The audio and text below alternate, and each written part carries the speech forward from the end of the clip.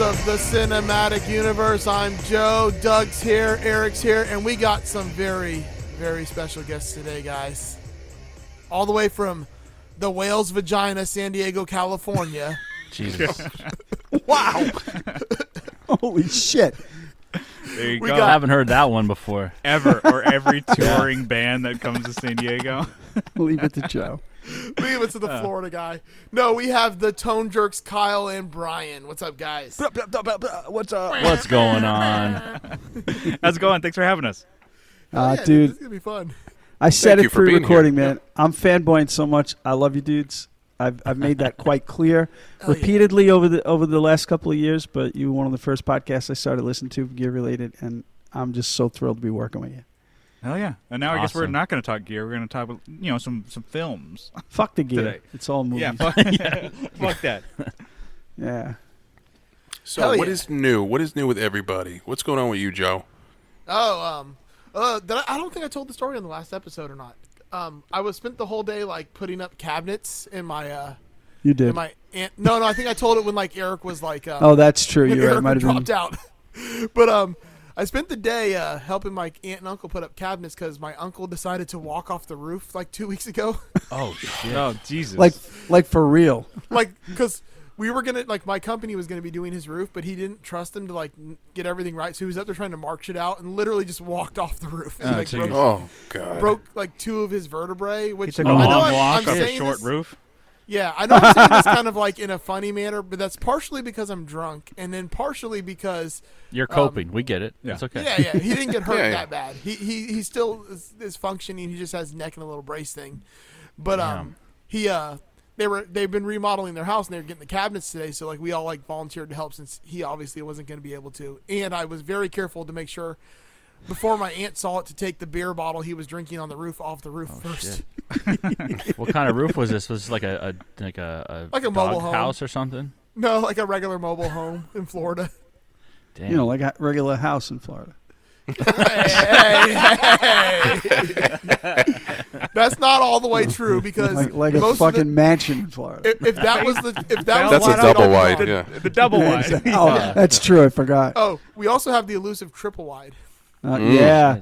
That's the real big bucks. That's Never very seen good one of them in neighbors. person, but I'll tell you what. That's what Vanilla Ice Triple lives in. Lindy. That's what Vanilla Ice lives in. Oh, That's probably my God. true. Yeah. Well, that's cool. I'm glad your uncle's okay, man. Yeah, he'll be good. A couple Yeah. more months. I- Now, what's I've- crazy is he's a lineman for like a local electric company, and he fell out of his bucket truck like 3 years ago, like 25 feet out of the bucket Holy truck. fuck. He might need to Jeez. change professions. Yeah, he needs like He needs to move into management so he sits in a chair. And he's a cubicle job. Yeah. Yeah, he yeah, just exactly. stop testing gravity. Yeah. It works. Yeah, We already know holy it shit. works, man. We don't need more tests. Yeah. Doug, what's cooking with you, man? What's new? So my what's new is going to be emotional, and I'm not shitting because today I got to hug my daughter for the first time in 8 months. Wow. Just because damn. we're both vaccinated. She's down for a visit. She's doing her taxes and she needs a little assistance. It's if you know me, it's kind of scary that I'm the one providing assistance when it comes to that. But anyway, yeah, we got to just full on hug today, and the last time that happened was at my oldest son Tim's wedding last August.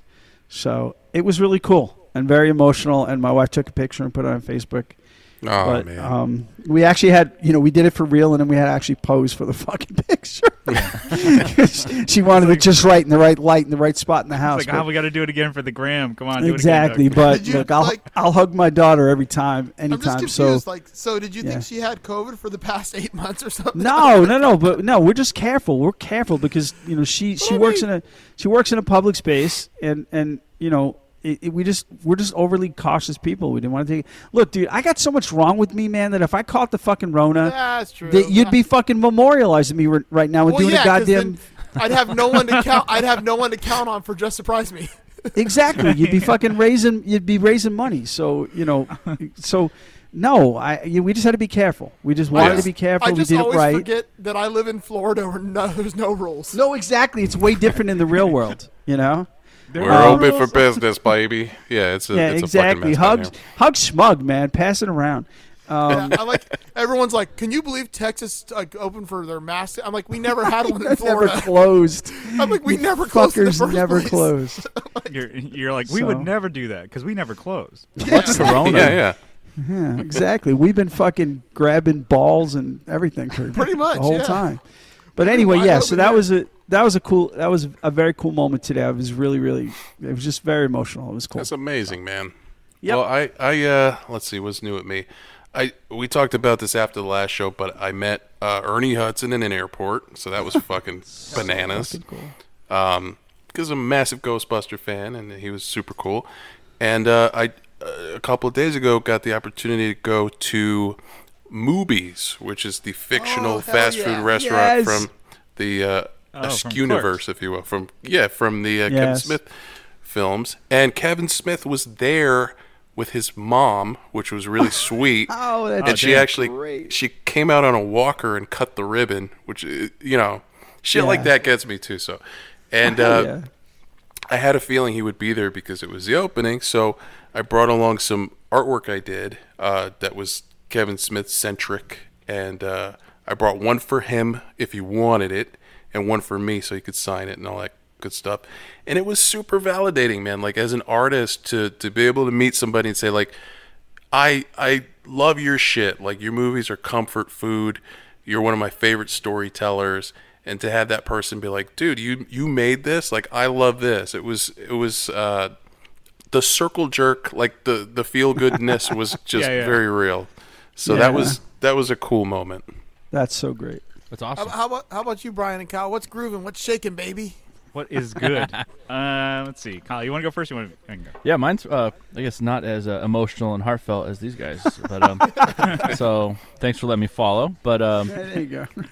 bought some cactus today, some succulents, and I'm really? gonna be planting them myself. So succulent. Yeah. So like some big stuff. You're gonna They're plant actually outside. Yeah, they're actually Oh, cool. some big ones. So Nice. my wife's been getting me into it. I built like a plant stand the other day, and just kind of, I don't know, like a really long. Like 6 feet long, 2 stands.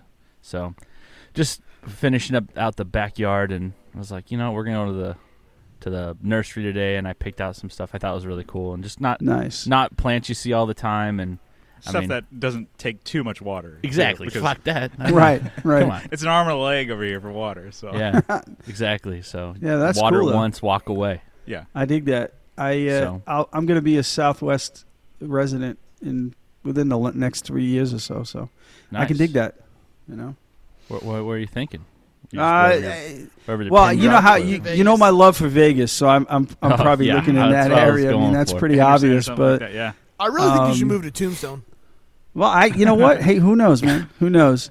No, see though, that's an Arizona thing. I don't know if I could fly with that like politically. So it's either New Mexico area or Nevada. But yeah, so I can totally dig that the cacti thing. Does that mean you get to have one of those front yards, backyards that's just a bunch of rocks and shit? Yes, Yeah, fuck Because yeah. that's my dream. Yes. That's my move favorite kind here. because I don't cut the lawn. Fuck that.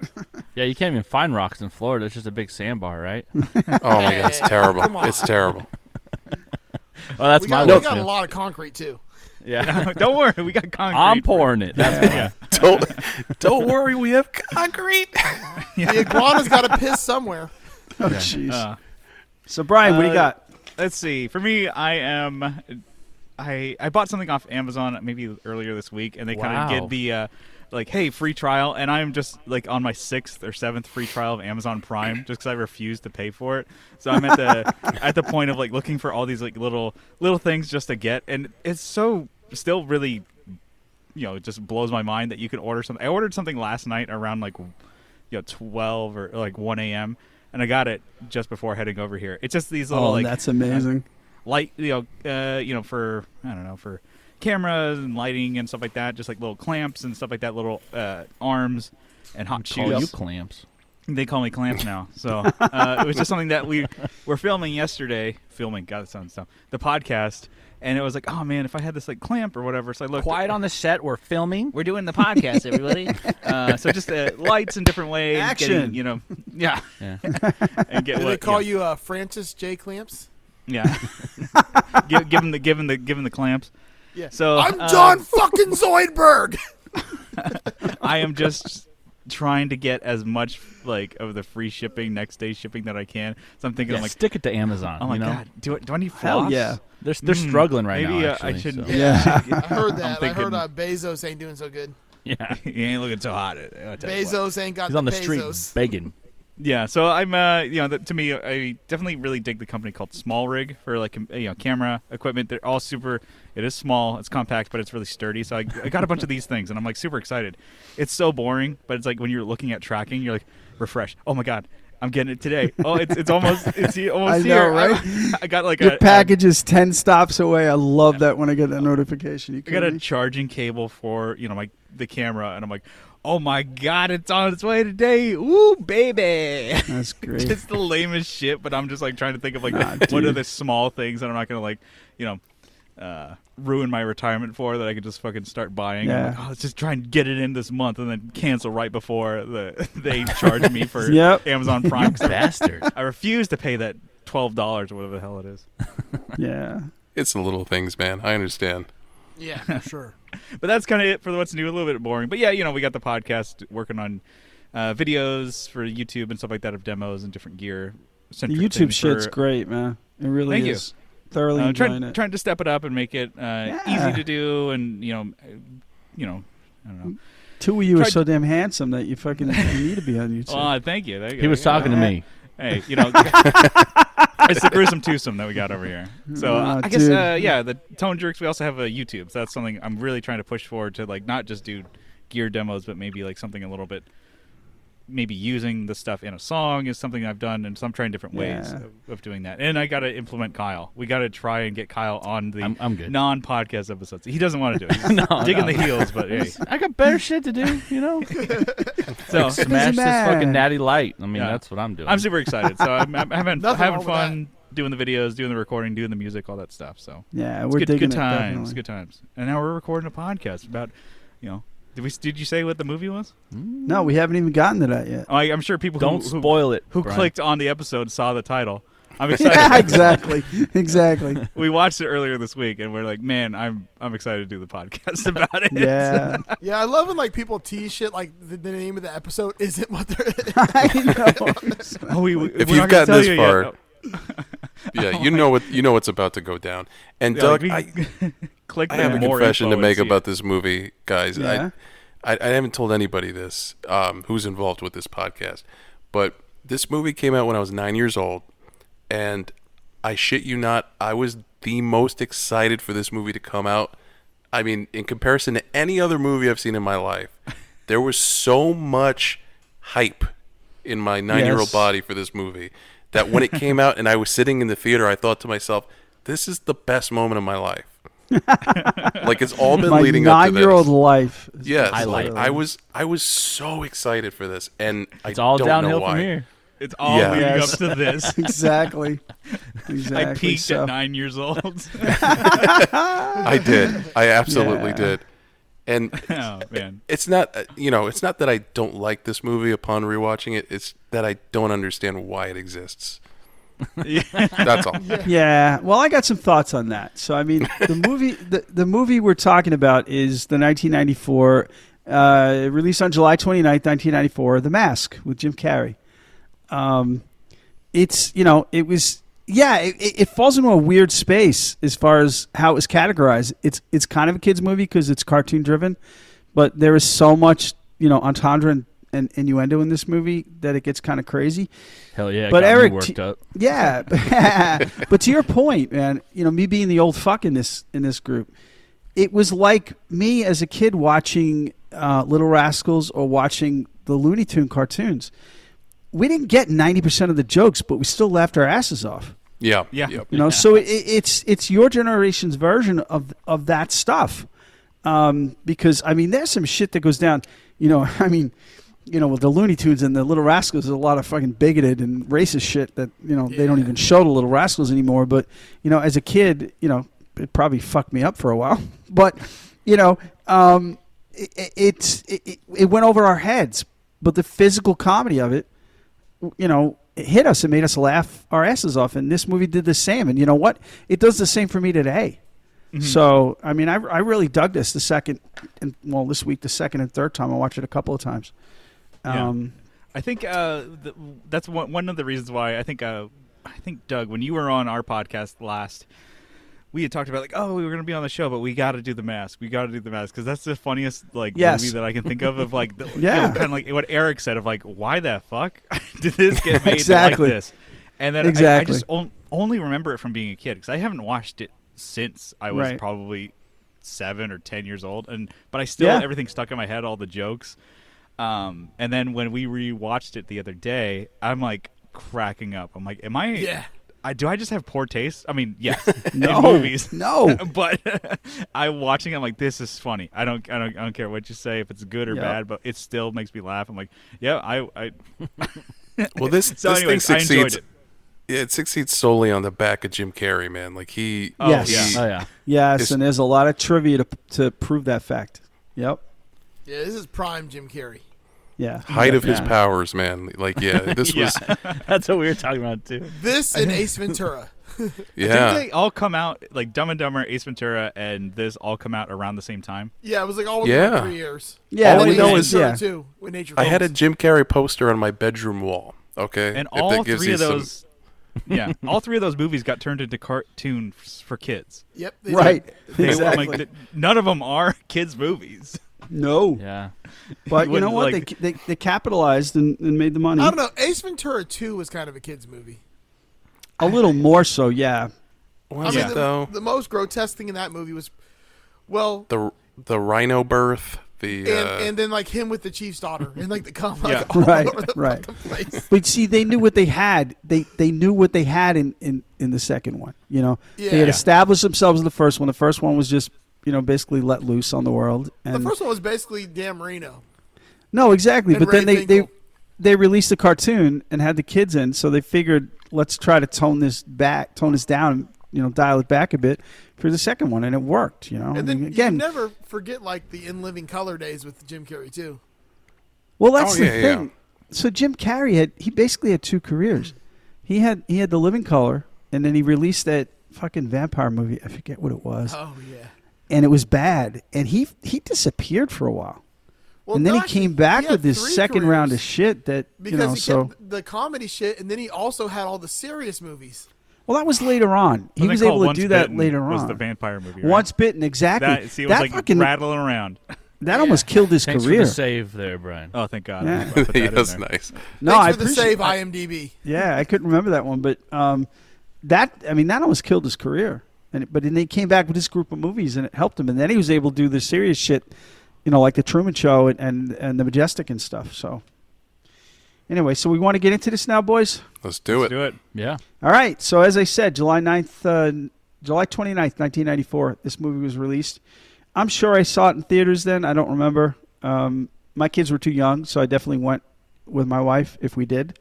But it could have been a VHS thing. Directed by Chuck Russell. I should have looked up what the fuck else he did, but I'm too drunk to look now, so I don't know. Anyway, but he's done some other stuff that's been good. I'm not, the guy. He's definitely He's a relevant dude. Yeah, he's a relevant dude. So he didn't do a bad job. I hate it when exactly. So the movie opens on a shot of what we find out is Edge City. So this is where the whole movie takes place, in Edge City. It looks like a 70s New York shithole, basically. Yeah. There's a hot dog stand right in front of the sewer plant and stuff like that, But what's odd is it actually looks like Los Angeles when they zoom out. The buildings. It does. Yeah, that's what they did. So, they matte painted that shit. Yeah, exactly. They took a conglomeration of stuff, but yeah, it looks like a shithole, and it is. Basically, given the theme and the plot of the movie, it is. So we get to an underwater dredging project that's taking place in the river there, or on the ocean, or whatever it is.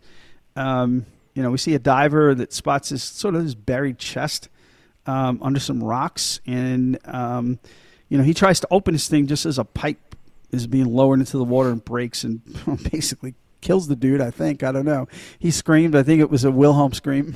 And we don't find out what happens to him. But the chest pops open, and actually right before the chest is open, we see sort of a Viking insignia on the top of the chest. It opens up and we see this wooden mask. It floats to the surface. And, as it floats up, we get the title screen. And, the mask is there. It says that across the screen. And then we're ready to roll. Chug Russell, also known for directing Nightmare on Elm Street 3. Yes, there you go. Dream Warriors, best nightmare of all the original nightmares. That's a great fucking movie. It is. I saw that in theaters too. You got your dream powers now. Exactly. I love that. Exactly. So corny, but so good. So yeah, we moved to a shot of the Edge City Savings and Loan. And we got our first view of our hero, Stanley Ipkiss. And Joe, I want you to roll this clip because this basically describes Stanley to a T as to what we're looking at for this guy. I got those concert tickets you wanted. You're kidding. For Friday night? Stanley, this is great. Oh, yeah. So what time should I pick you up? Well, see, here's the thing. My very best girlfriend just came into town, and I know she would die to go to this. So could we maybe get an extra ticket for her? Ooh. They're out. They're sold out. That means there's no more. Oh. Well, I just can't let her sit home all alone. Look, I'll tell you what. Why don't you just go with your friend? This is Stanley. I couldn't do that. No, come on. Stanley, you are the nicest guy. Ah. Really, you are. Yeah. Charlie, isn't Stanley the nicest guy? The best. Oh, that was the most sickening display I've ever seen. I disagree. I think I'm wearing her down. What a pushover. Yeah, exactly. So, I mean, he is what we will learn the nicest guy in the world. And I can relate to that so much because I fucked myself so many times as a young man being that guy, the nice guy. I was in the friend zone before the friend zone even existed as a fucking phrase. So, they coined it after me. Yeah, you started it. Yeah, exactly. I started the movement. Yes, you're right, Kyle. So obviously Stanley's, it is just shown in this clip. It sums up his whole backstory right from the beginning. So right at the end of that clip, we also are introduced to his best friend Charlie. And this is a personal sadness for me, to be honest with you, because Charlie's played by Richard Jeni, who was back in the 80s and the 90s was a fantastic stand-up comedian, one of the best. He had so many Showtime specials, just a really funny fucking dude. And in 2007, he took his own life. Oh, dang. Oh, damn. Yeah, I mean, he followed the path that a lot of stand-up comedians, not a lot, but that tortured, thing that you hear about stand-up comedians a lot. And he got to a point where he was deep into the drugs and whatever. We're not going to dwell on this, but he took his own life. And that hit me hard when it happened just because, again, he was one of my comedy heroes growing up, and he's a really funny dude. But anyway, in this friend relationship, Charlie is, he's the player, he's the ladies' man, he's the guy who gets things done, and he genuinely loves Stanley. It's not one of those things where he's taking advantage of him. He may, inadvertently and accidentally do that, but he's got a connection with Stanley. He digs him as a person, so they do a lot of hanging out. So he sees that Stanley's down from this, interaction with his coworker about the concert tickets, and he offers to bring Stanley to the hottest club in town, the Coco Bongo. I love that name. Fucking love it. Yeah. The Coco Bongo. Sounds like it should be in Miami. Yeah, exactly. For real. It exactly. looks like a South Beach type club too. Yeah, it looks. Yeah, I called it like Miami Vice, Miami Vice-ish. It looks like Miami Vice. Yeah. And cool fucking factoid. It actually exists in Cancun, and it's owned by Jim Carrey. And it's open today. It doesn't look like that, but yeah, it's a big sort of a grand, sort of like club like that Review Club, where there's big fucking music numbers on a gigantic stage, and it's for the tourists in Cancun. But yeah, at least at one point, Carrey owned it. I don't know if he does today, But yeah, it's still open and they're rocking down there. That's cool. Yeah. So, we take a quick shot outside the bank. It's pouring rain. And we get our first glimpse of, as in the opening credits mentioned, introducing Cameron Diaz. And boy, did she get introduced. I was going to say, we get introduced to the fourth character, which is just the male gaze. Holy fuck. I mean, I remember seeing it in the theater, and I remember having that reaction before Jenny and Carrie have that reaction, seeing her. Like, I don't know. I could go on for hours about that. But Take it easy, dog. because Splash she's some water on you. she's such a stunner, and I'll take the line from the from The Office. My favorite fucking Michael Scott line when he meets what's her name, Quincy Jones' daughter, and he goes, Rashida "Oh, you're Jones? exotic looking. Is your dad a GI?" Okay, Cameron Diaz I'm just is saying there's something about Mary. well, yeah, but there's just something about her that's different. There's beauty and classic beauty like Brooke Shields, and there's there's this beauty that she had. So anyway, we'll move on from that. But she, yeah. Getting a little hot under the collar there, Doug. No, hey, I'm not. I'm open She's a about nice that looking shit. lighting. Yeah, I'm open about that shit. There's no question about that. I mean, that dress leaves very little to the imagination. Yeah, I mean, exactly. I've always been a fan from, of course, Something About Mary, this movie, Yeah. Any Given Sunday, Vanilla Sky. Yep. It doesn't matter. It's just No, and always been a she's. fan. Oh, I'm so glad you mentioned Vanilla Sky because that's a great fucking flick. Oh, because she's so fucking crazy in that movie. And she's nuts in that. But no, she's. I mean, Cameron Diaz has established herself as a rock solid, actor in anything she does, whether it's comedy or drama or anything. Besides the looks are the looks, but she's good. She's good in anything she does. And some quick facts. Obviously, that was her first role. She was not the first choice. She had auditioned 12 times for this fucking movie. Damn. And the studio actually wanted Anna Nicole Smith first. Oh, no. Which would have exiled this movie to fucking oblivion. Because she was hot looking, but she was just an empty fucking vessel. That's a one-way ticket to the $5 Walmart movie bin, man. Yeah, exactly. Thank you. So we, a lot of tumblers had to click into place, and they did, and that's why we are where we are. So that's pretty cool. And Charlie's comment when she walks in and goes, "Kill her at 3:00," and then Charlie and Stanley just oogle her, and just their jaws are dropping. Charlie tries to be a slick guy, wants to hold her coat and stuff, but Tina Carlisle is her name. She zeroes in on Stanley like right away. We come to learn why. Is that she comes in wanting to open an account, but she's casing the joint for her boyfriend, crime boss. To the point where she's got a camera in a bag and she's filming the vault just to get, so they get the layout of the land there.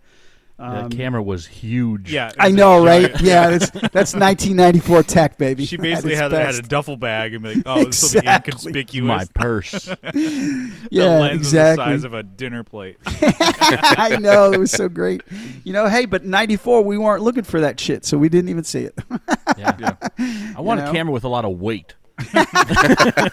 Yeah, weight. Well, there's means lead weight. bricks lining the inside. Put you in traction when you pick it up. Exactly. Yeah, she had strong shoulders.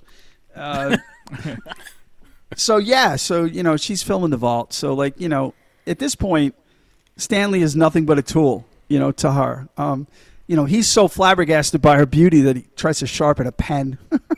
Yeah. Which doesn't go well. And then, he talks about the accounts and ends with, "We can even put your money in a mattress and throw it in a vault," which is a funny fucking line.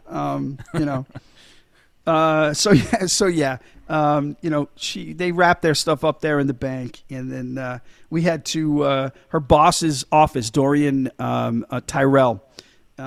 His name in the Peter Green is the actor, and his claim to fame is Zed from Pulp Fiction, maybe. So Zed's dead, baby. Yeah. But yeah, his name is not Tyrell in the cast list on IMDb, but it gets said by his boss Nico at some point. Anyway, so we meet Dorian. He's a wannabe crime boss of Edge City. He's second banana. He wants to be first. Yeah, I think when we were seeing this part, I'm like, this is like what a child thinks that like gangsters do. They smoke cigars and they play air hockey. Yeah. This is like no, definitely 100%. for like a kid's mind of like that's what bad guys do. They wait to do bad things and they hang out and play air hockey. That's why I absolutely like, do. Hell yes. And we're it's like that's what gangsters do. It's like the modern air hockey, dude. Yeah, I know, right? Quiet over there, guys. Talking with the New York accent. Joe, don't do it.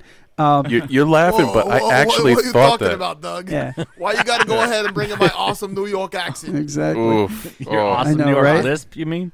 No, this motherfucker over here. No, when I was a kid, I thought all bad guys were A, ninjas, and B, did what all the Foot Clan did in the Ninja Turtle movie, which was like hang out in a giant arcade and skateboard and stuff. They hang out in a warehouse doing things that like I want to do on the weekend. Or just like exactly. Yeah. Like selling Lucy cigarettes. Yeah, put your feet up. You got Hang a cigar. Kicking I'm staying back, fucking past using bedtime. nunchucks. No shit like that. parents on a sign over Exactly. the door. Kids only. Either that or they have like a very German leader. Oh Yeah. boy. Oh, we start to go in another direction. I know. Yeah, exactly. But Brian, I'll tell you nailed it because I don't know if you guys have ever seen the movie Johnny Dangerously. No. It's a Michael Keaton. All right, we'll do that one day on the show. But it's a Michael Keaton joint, and it's a 1920s/30s gangster flick where Michael Keaton's a gangster boss and Joe Piscopo is in it, pre-assholeness. And Doug saw it in the theater. Yeah, I did. I absolutely did like 3 times because my cousin It and I did love come that out in fucking movie. 1920. I know, Okay. exactly. It was real life then. It was a documentary. But anyway, it was a spoof of gangsters. It was exactly what you described, Brian, is that what you thought gangsters would do in their everyday life, that's what this movie was. It was an entire movie like that. But this is the modern equivalent of that. You're right.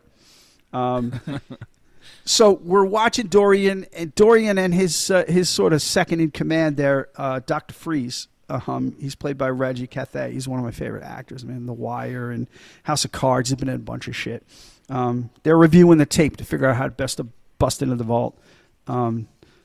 Dr. Freeze is his bag man, so he's got it covered. He's already laying it out there. His only concern at this point is that they are leaving Nico, the boss, the Don, out of the loop, and it's bothering him because Nico's a badass and he'll fucking kill you as soon as look at you. But we learned that Dorian's plan is to fucking get this money because the money's going to help him get rid of Nico so he can take over Ed City. So it's got Mr. Dr. Freeze on edge, but he's willing to do what's got to be done. So now we cut to a scene of Stanley heading to the garage to check on his car, which he dropped off for an oil change. We meet Bert and Irv, and they're scamming Stanley big time. And Eric, do you know some trivia about this?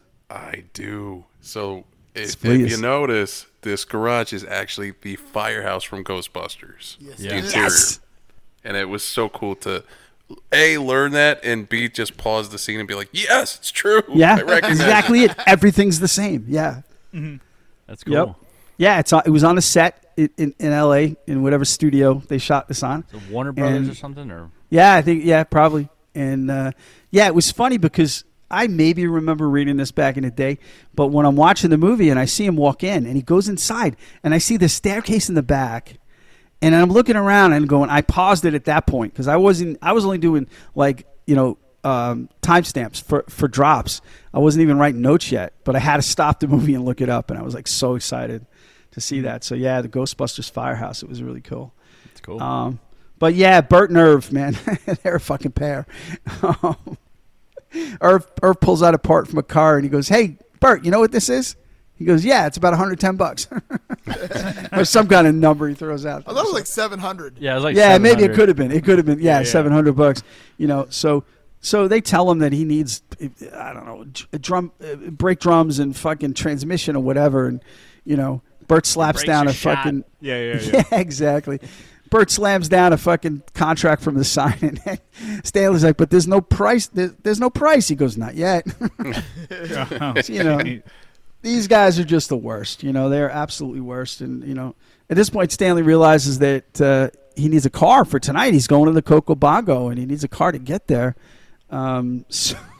So Bert, he goes, "Hey, Irv, bring around the loner." And Irv is like, "No, the loner." And so we don't know what it is yet, but Stanley's getting the loner. It's a Studebaker. Yeah, there we go. Studebaker champion, 1951. Yeah. So we now move to the Coco Bongo, and it's an exterior shot of the entrance. And like I said earlier, I make my notes as very, for me, Miami Vice-like, because that was my connection to Miami, unlike Joe living there. I'm going to tell you something though. Like, if you rolled up at a Miami club in a Studebaker, you'd be way more accepted than if you rolled up in a shitty Honda Civic. I believe it. I totally believe it. Yeah. Well, that the Studebaker was an interesting choice because, visually, this movie doesn't look super 90s. It looks weird and Art Deco-y. It looks like Who Framed Roger Rabbit. Yes, but better CG, way better CG. Yeah. No, it's true. Yeah, so Stanley pulls up in the loner. 1951 Studebaker champion.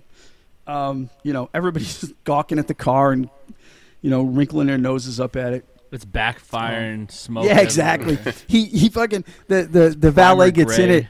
Yeah, the valet gets in it and Stanley slaps it and the fucking hubcap falls off. Yeah. He bends down and has to throw it in the back seat.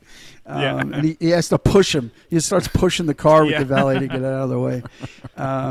So he weaves his way through the crowd. He hooks up with Charlie, who introduces him to the two ladies he's got that night.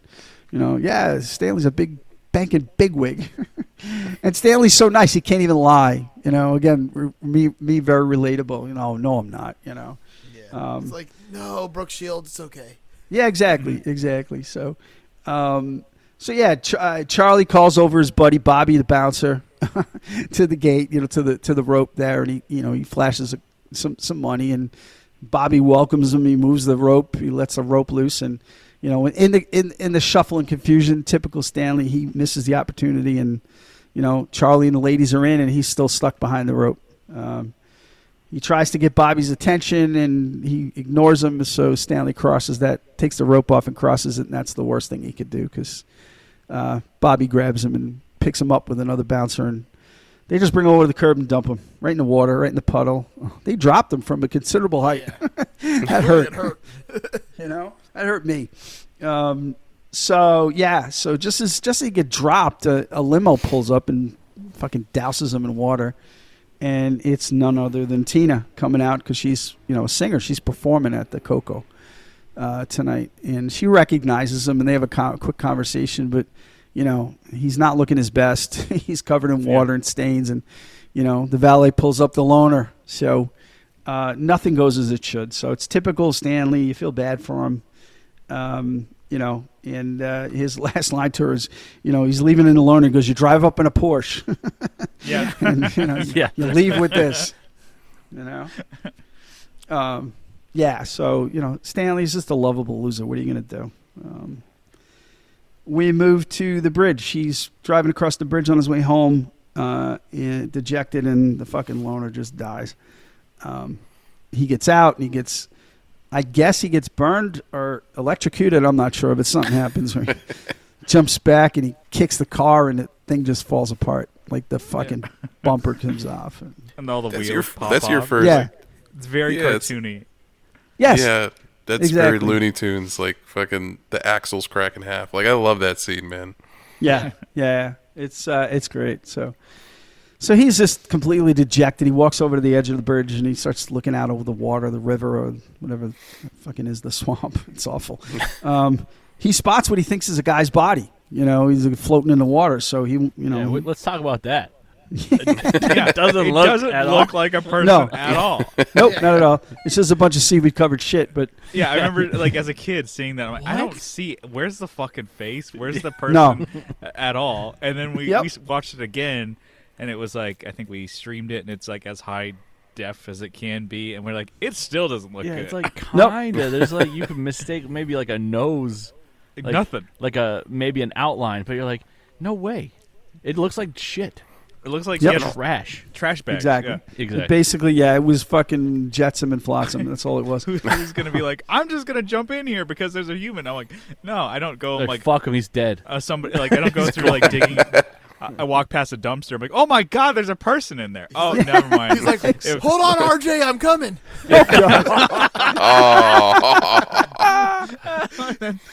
It's just It'd have to be on fire. yeah. Right. And maybe it'd piss on him. Oh, shit. Also, maybe. too, Jesus Christ. Yeah. All right. Damn, just take are a we shot. are we to infer too that Stanley was going to kill himself? That's what I I don't thought think at so. first. No. I don't think so. Or was he Having at least like sad. contemplating, like, my life is pretty bad. You know? no, exactly. It basically the 1994 version of FML. Like he's like, fuck my life. Again, me being able to relate to his psyche. No, he wasn't in that frame of mind. He was just fuck my life. So in any case, he envisions a man he's going to save. And not even that. I mean, he's genuinely concerned, and because that's just who he is. And he runs down and he dives in the water, and then he quickly realizes it ain't a guy; it's a fucking bunch of debris and seaweed. And then suddenly realizes that the head, quote, head of this guy, is the mask, covered in a little bit of seaweed. The mask that was released from the chest earlier in the movie. So he's looking at the mask, and it's actually glimmering in his hand. It's very seductive in its power. And he almost puts it on when he hears the cops up on the bridge saying, "Hey, what are you doing down there?"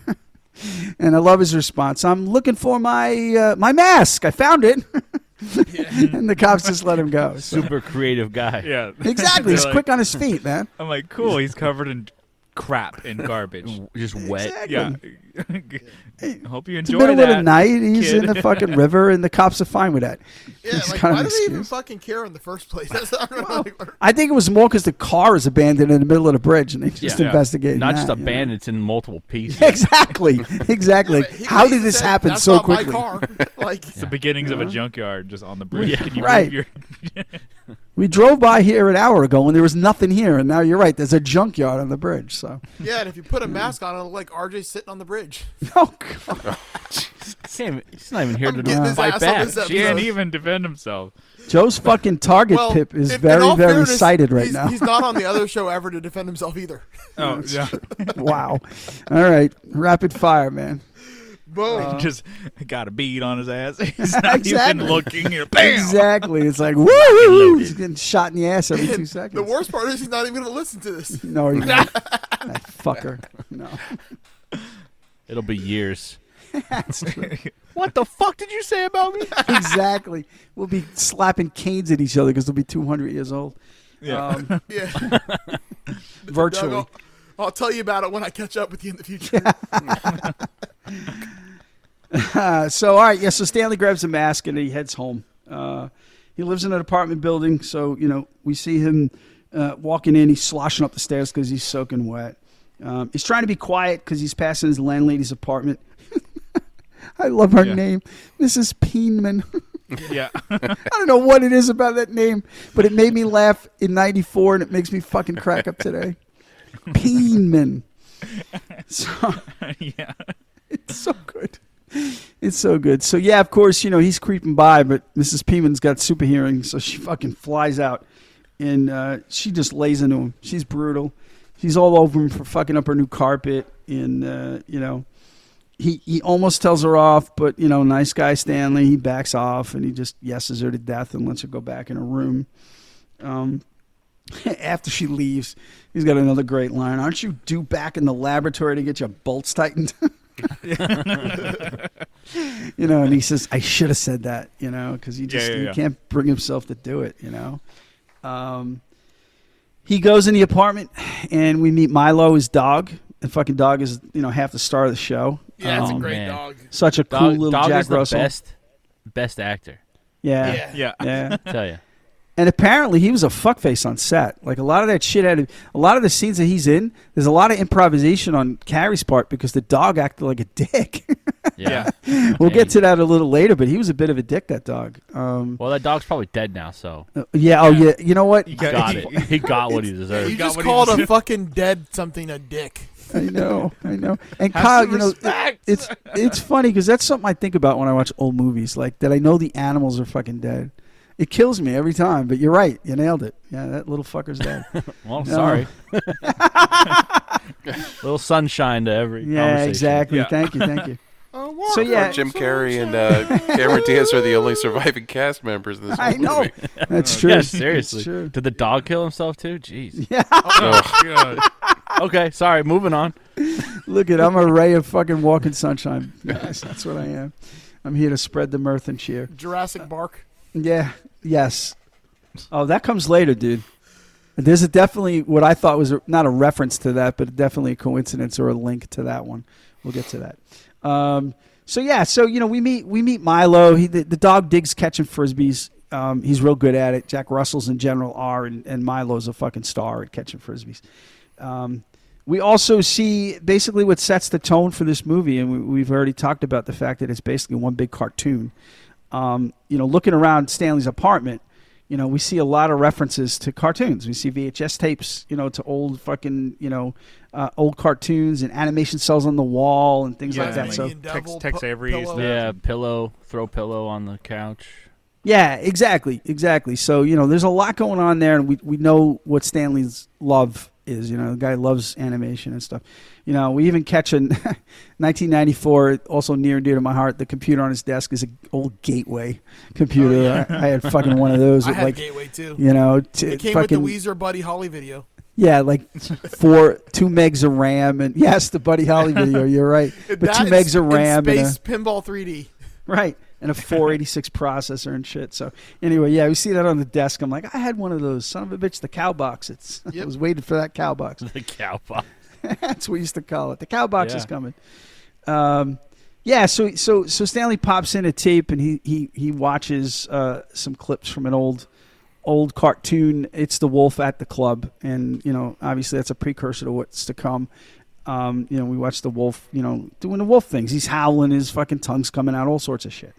Mrs. Peenman, she loses her shit again because they live next door to each other and it's too loud. So, it's interesting. He's watching a VHS, but he just takes a remote and changes the channel. But hey, it works for the movie. She's like, turn those cartoons down. It's like he knows he's watching cartoons. Exactly. She knows everything, so she... He's like, I'll change it to Ben Stein. How about that? Yeah. He changes the channel. So, yeah, Joe... Mellow. Change Yep. pace here. Exactly. It's quiet now. There's no fucking crazy music in the background. Roll it, Joe, if you're still with us. So, Dr. Newman, you're saying that everybody wears a mask? That's correct, Wendy. We all wear masks, metaphorically speaking. We suppress the id, our darkest desires, and adopt a more socially acceptable image. Well, the book is, of course, The Masks We Wear by Dr. Arthur Newman. Thank you so much for being with us today. What's the matter with you? What is it? What are you looking for, huh? You like this thing?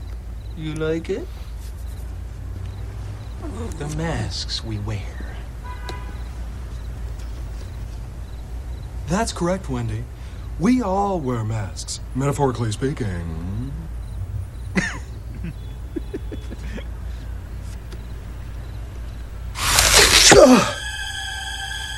Yeah, right.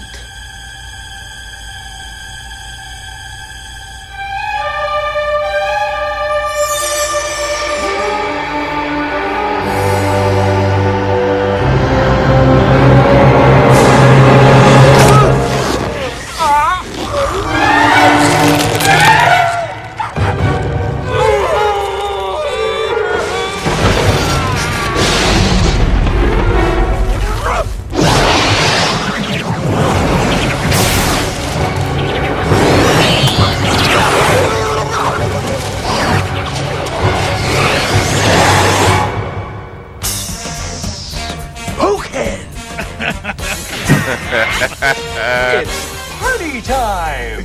P-A-R-T. Why? Because I gotta!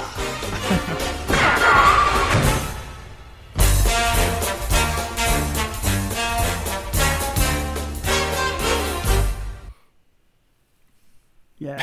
There's just like so many quotable lines in this, especially. Exactly. Especially for 8-year-olds. Yeah, exactly. Yes. Oh my God. You don't know how many people I annoyed with smoking and P-A-R-T-Y because I gotta. Yes. Yeah. Although a line I didn't repeat, which comes up later on, is I'm going to spread your pate. Yeah, I know. Oh, dude, that whole thing. Don't worry, we got that clip. We got that clip lined up. Holy damn. fuck, that's crazy. But yeah, I mean, there's a lot of visuals, obviously, in that clip we played that you can't translate. But you know, it's Stanley's first time putting the mask on, and he turns into the Mask. That's what we'll call him going forward when he's got that thing on. So yeah, he's now the Mask, and you know, we sort of get our first feel of that swing music that plays a prominent role in the movie. And Brian, you and I talked about this offline about how the fact that it basically is part of the swing revival, that movie in the 90s. That and the movie Swingers, you know, later on the movie Swingers, obviously based on the title and the movie itself, it sort of brought that swing music to the forefront more. I definitely dug it. I still do. Definitely, like that swing revival, kind of like that old Cherry school. Poppin' Daddy, Zoot Suit Riot. Yeah, exactly. So we hear that music, and you know. So Stanley's got the mask on. He is now the Mask. So we jump out to the hallway where he's got that big yellow zoot. Is it the yellow zoot suit at this point? No, he's more of like a it's the robe. It's the smoking jacket. Yeah, yes, exactly. Kind of so and that makeup, the makeup they did for him is fucking incredible. Like the prosthetics still hold up in a big way. Absolutely. Yeah, the big chicken porcelain. Yeah. And like bathroom tiles. Yep. A couple of things about that too is that originally, when he was in the Mask makeup, there weren't many speaking scenes because of those teeth. Yeah. They didn't expect Jim Carrey to be able to talk in them, but he taught himself to talk and talk correctly with those fucking teeth. Damn. So that made it for sure because it made absolutely. Like a different personality. It was huge. Go ahead. Sorry. He had so much facial features for all the prosthetics that he had. He was able to make it work with his eyes, with his teeth, with everything. Was like so funny, like so cartoony, like a real life cartoon. Yes, 100%. And the director even he came out afterwards and said, you know, he stated that Carrey saved the studio and him so much money on CG because of the flexibility of his body, his mannerisms, the way, like Brian, you said, with his facial movements and such. He was able to pull off a lot of shit that they otherwise would have had to do with CG. Yeah. So he saved them a shit ton of money. Besides he got paid shit for it. He got paid like $450K for the whole movie. So they saved on that, and they saved on money. What's that?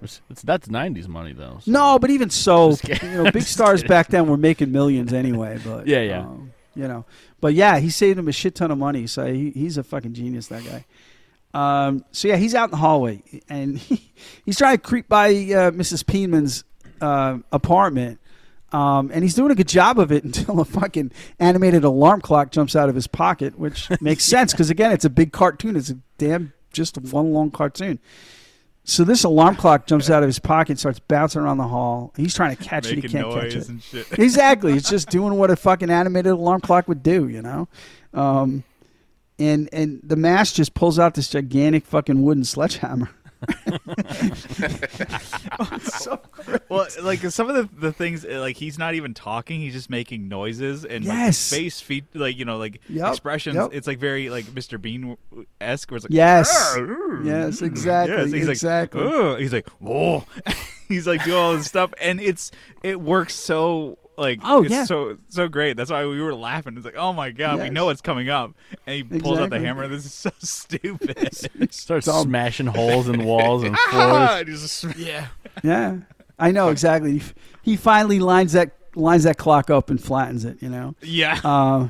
But it's too late because Mrs. Peeman opens the door, and it's such a great just a great showdown between the two of them. 'Cause she's got a green facial mask on. Yeah, exactly. She fucking screams.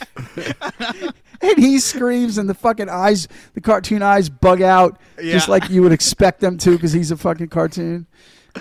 So she just fucking screams. But the thing is, man, she don't take no shit, Mrs. Peeman, because she's like, she screams, but instantly turns around for the fucking, the 12 gauge. And she whips that shotgun around. and he just follows that cartoon suit, man. He starts ping-ponging around the fucking hallway. She's laying shots down, and she's missing him because he just keeps like fucking ping-ponging like a goddamn rubber ball, a super ball. Yeah. A super ball. Was she got a double barrel, but she shoots like 4 rounds. Yeah. I know, it was great. She's like yep. Annie Oakley over there, just loading them up. Fastest load in the West, yeah. Yeah. Exactly. And so he ping pongs his way down the fucking Super Bowls his way down the hallway and ends up flying out the window. So we watch as he falls to the ground, and it's obvious at this point that he lands and flattens himself just like a cartoon, man. He's a like cartoon a pancake, character. Yeah, pancake right in the fucking pavement, and he has to peel himself off. He pulls his arm up first, and he uses his hand to pull his head up, and he cracks wise. I forget what he says, but look, Ma, I'm roadkill. Yeah, there you go. Yes, thank you. Yeah, it's always those laughs that seal the deal. He's like breaking the fourth wall by talking to the camera. Yes, it's great. Yeah, exactly. That was a big part too. Yeah. And a CGI, I mean, it's not perfect, but it definitely holds up better than a lot of the movies from this era. This was ILM, right? Like this was like super expensive for the time. Yeah, it was. And I think it holds up because it's supposed to be cartoony. So yeah. Something like, these weird effects. The colors didn't have to be exact, Yeah, because I'm like, he's cartoony as the Mask. I'm like, that I think is an excuse that they weren't planning. I'm like, in 30 years, are they going to plan on this? I'm like, it totally works. Yeah. Well, I'll tell you, this shows how far CG had come because, I off air I had mentioned Roger Rabbit, and that's probably, I think it's 10 years before, 8 years before this movie, but that does not hold up well, and it's the same style. It's the whole same theme and style, but it does not hold up well CG wise. So you can see how far things had come even to '94 when this movie was released. Because you guys are right. I mean, it's beautiful to look at. It still is, to this day. So. So he pulls himself off the pavement. He drops that fucking roadkill line, which is great. He gets up just in time to almost be hit by a car, and there's some guy waving his hands at him. That guy was not a very good actor. He was very bad. Yeah. He's waving his arms, and the Mask reaches into his pocket. He pulls out this tiny little bicycle horn. And what he does, the guy's honking his horn. He's like, right. The line is like, I think someone's trying to communicate. Exactly. The horn that says "squeeze gently," and he squeezes the shit out of it with the biggest shit-eating grin. Yeah, just blows the fucking windows out. This guy's hair, is just straight back. It's the biggest, loudest auga that you yes. can get. With the whole mouth coming out of the horn, and it just blows the guy's like hair and everything. The windows are blown out, and the guy just drives off. Yeah, exactly. But then he blows blows like a gun. That was so funny. Yes. So I knew that line was coming. Somebody's trying to communicate. So I need a horn to get this guy. Yeah, it was so good. He takes care of that guy. The guy drives off, sort of bewildered and totally flustered. Like, what the fuck happened? He's like, right? All right.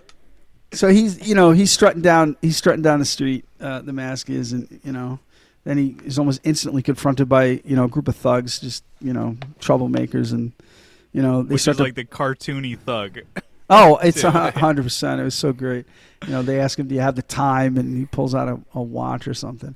And I read that originally they cut it from the movie, and it can't even be found any extras or anything. But that there was a scene earlier where he as Stanley is confronted by this group of thugs, and they steal his watch. And it's tied to the scene where he comes in the apartment building, and Mrs. Peenman asks him, "Do you know what time it is?" And he says, "No, I don't." It's because he doesn't have his watch. Oh shit! But they cut that scene, and again, it doesn't appear anywhere. But that's from studio notes and stuff that actually happened. That's interesting because there's so much like revenge porn in this movie that it would make sense, that he was slighted by this. Exactly. Yeah, but you know what? I think that it was probably smart to take that out. Because, you're right about the revenge porn thing, but too much of it would be overkill. And they got the point across that he has this ability with the way they did it. The sodomy was enough later on, Yeah, exactly. Muffler sodomy. Yeah, let's talk about that. Oh, yeah, we'll get there. So he confronts these thugs. He runs down the alley to sort of basically lure them down the alley. And we get this scene. So, Joe, hit it.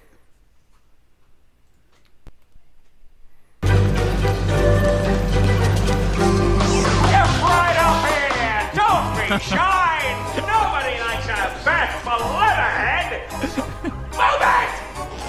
Well, my first friend, I'd like to do something for you, son. We have a giraffe. There you go, son. Now get out of here. You're bothering. Wow. Now. Sorry, wrong pocket. For you, son. A little body English. A French poodle. Sorry, son. The dog was rabid. Had to put it down. And last but not least, my favorite.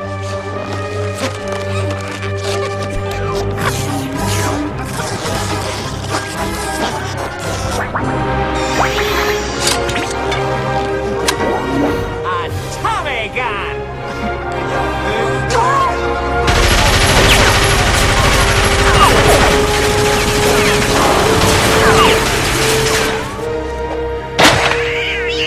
Incredible. With these powers, I could be A superhero! I could fight crime, protect the innocent. Fight for world peace! But first, Yeah. So this is definitely like the proto Deadpool, with all the fourth wall breaking and I was literally just thinking the same thing. Yeah, But There's man, joke after joke, just boom. Yeah, and I know we brought up the used condom thing. I've been waiting to talk about this because man, oh man. But I didn't realize that there was a squishy sound effect as well.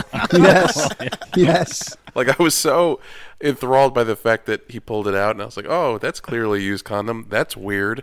But to hear Wrong just pocket. the audio now, and wrong pocket, but to be followed with clearly like a Foley guy going like, oh, it's too much. And It's just a quick succession of all these jokes, which is like, Exactly. the dog, poodle one. Sorry, kid, the dog was rabbit. Had to put him down. And he goes like Put him pulls out the down, guns, wrong pocket, and then he goes, Hey, kid, you bother me. Get the hell out of here. I know. It's just constant boom, boom, boom, and then he's like licking the top. Yeah. The full length of that thing. It was so funny. And that condom joke was total Jim Carrey's ad lib. He did that while they were filming it. He didn't tell anybody. He just did I it. hope he didn't fill it. Yeah, I know. Who knows? But he just did it, and they left it in. What was it this so movie funny. rated? Like PG, how did they wasn't it? get It was past? PG-13, I think. Was it? Yeah, this was a I think 13 was available at the time. So, because there was a time when 13 didn't exist in my lifetime. It's PG-13. This was, but this was just a movie that there was like a time my in your parents, lifetime where movies didn't exist. parents let me watch this. I was 7. Yes, These Joe, are I love you. talkies, Doug. Yeah, the talkies. Exactly. So the last line in that clip is the Mask saying, "But first," Yeah. because he's got revenge on his mind. He needs to go take care of Bert and Irv because he's still pissed at them. So we see him heading towards the old Ghostbusters firehouse to, basically have a conversation with Bert and Irv. And he goes inside, and he's carrying 2 mufflers with him. Pipes and mufflers. Not just the muffler, but the muffler on its pipes. And The pipe is important. Yeah. Yes. And we don't see what happens, but we know it's fucking brutal. We see the aftermath a little bit later on. Like busts in and I think its wind is going on. He's like, hold on to your lug nuts. It's time for an overhaul. And then all you hear are these like cartoon noises of like springs, like boink, boink. There's Yep. like, oh no. Exactly. Yes. That was fucking great. The next morning. So now we're at the next morning. Stanley wakes up, and he's thinking the whole thing was a dream, and he drops the line of, "I got to lay off the cartoons." Because he realizes the whole night was a cartoon, a living cartoon, and he thought it was a dream. So very shortly after he wakes up, you get a knock at the door, and we meet Lieutenant Mitch Kellaway, played by Peter Riegert. His biggest claim to fame was Boone in Animal House. Please tell me he's still alive. Yes, he is. All right. He is still alive. He had some serious mental health issues for a while. Around The Sopranos, because he also played a state representative in Jersey that was on the take from Tony in The Sopranos, and he definitely had some serious mental health issues. But he's doing well. He's good. He's still acting and stuff. So, yeah, we didn't lose him yet. So yeah, he's from the city precinct. He's investigating last night's disturbance in the hallway with Mrs. Peenman. Stanley immediately gets panicky and fucking guilt-ridden, and Kellaway smells this, so he knows there's something going on here, and he better investigate further. And then Kellaway describes the issue that the disturbance, and when Stanley gets panicky, he turns around and half whispers, "It's impossible." And Kellaway's response is, "Those pajamas are impossible. This actually happened." Yeah. They're like nautical themed. Yeah, just hideous nautical themed shit. Disgusting. Like wearing pajamas, like child's pajamas. Full-on pajamas. Yeah. When I go to bed, I need to change into my pajamas. Yeah, who the fuck wears pajamas? He's a pajama guy. Costume change. change. As much as I can relate to Stanley, I never wore pajamas like that. Fuck no, even when I was a kid. So I mean, Kellaway's on to him, and we jump to the point where Stanley realizes he's late for work. He sees the clock. Kellaway leaves. He sees the clock, and he shits himself because he's late. He asks Milo to find the keys, and the dog finds the keys. Stanley's getting ready. He's getting his clothes on real quick, and fucking Milo finds the keys. He won't give them up, and that's part of the dog's fuckface acting, is that dog would never let shit go. The Frisbees or anything, you had to fight him to get this shit back. So he gets the keys, and at the last minute he looks at the mask, and he still thinks it's a dream, kinda. He throws the mask out the window and doesn't realize that it boomerangs right back in the other window as he's leaving. So the mask is definitely attached to him. It will not let him go. So we cut to the garage, to the aftermath of the lug nuts. Yeah. And Bert and Irv are being wheeled out. They're on their stomachs on the gurneys, and they've got the full pipe and mufflers sticking out their asses. On this week's episode of Just Surprise Me. Yeah, they're flying the flag, baby. They're flying that fucking muffler flag, I'll tell you that. The line is, let me get a proctologist on standby. Yes. We need your best proctologist. Best one you can find, he says. What, the two in the city? Yeah, exactly. So as they're being wheeled away, the reporters are surrounding, Kellaway and his police officers, and, Peggy Brandt, who's played by Amy Yazbek. The only thing I knew her from was Robin Hood Men in Tights. She played Maid Marian in that. That's a great fucking Mel Brooks movie too. She asked Kellaway, "This looks like a mob hit or a mob revenge." Kellaway's like, "Well, look, she solved the case," like real sarcastically. He's so good. I love Peter Riegert. But she, he shoos all the reporters away, and she sneaks around, and she gets we see her going into the garage. She's going to do her investigative reporting.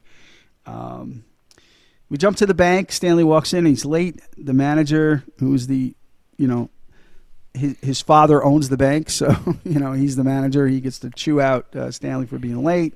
Stanley apologizes. Blah blah blah. That's all that shit. Stanley and Charlie talk about last night's mix-up. Because Charlie did try to look for him, didn't realize what happened. Stanley's still hung up on Tina.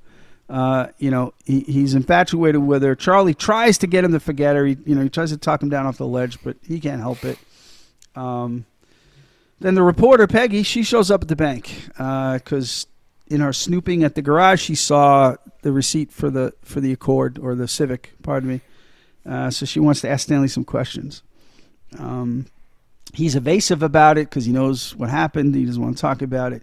And he finally puts two and two together and realizes that she is the Ask Peggy columnist who he sent a letter into a year ago entitled "Nice Guys Finish Last." So, they hit it off in sort of a cute way. They flirt a little bit, and she reassures him that there's plenty of women out there that want to find a nice guy.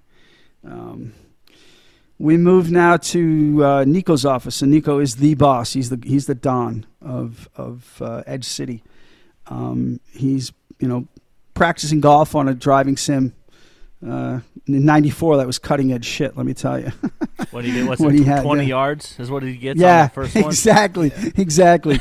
But that was cutting edge stuff, man. It didn't have any fake grass or anything on the screen. It just had a cross, and you had to aim for the middle.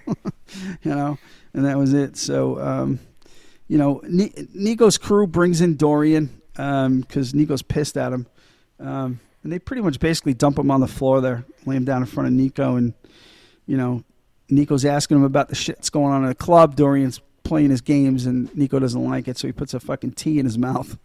And he takes another swing, and, he doesn't hit Nico. He doesn't hit Dorian, but he gets a bloody lip because, you put a tea in your mouth and you hit a ball off it, you're going to get a bloody fucking lip.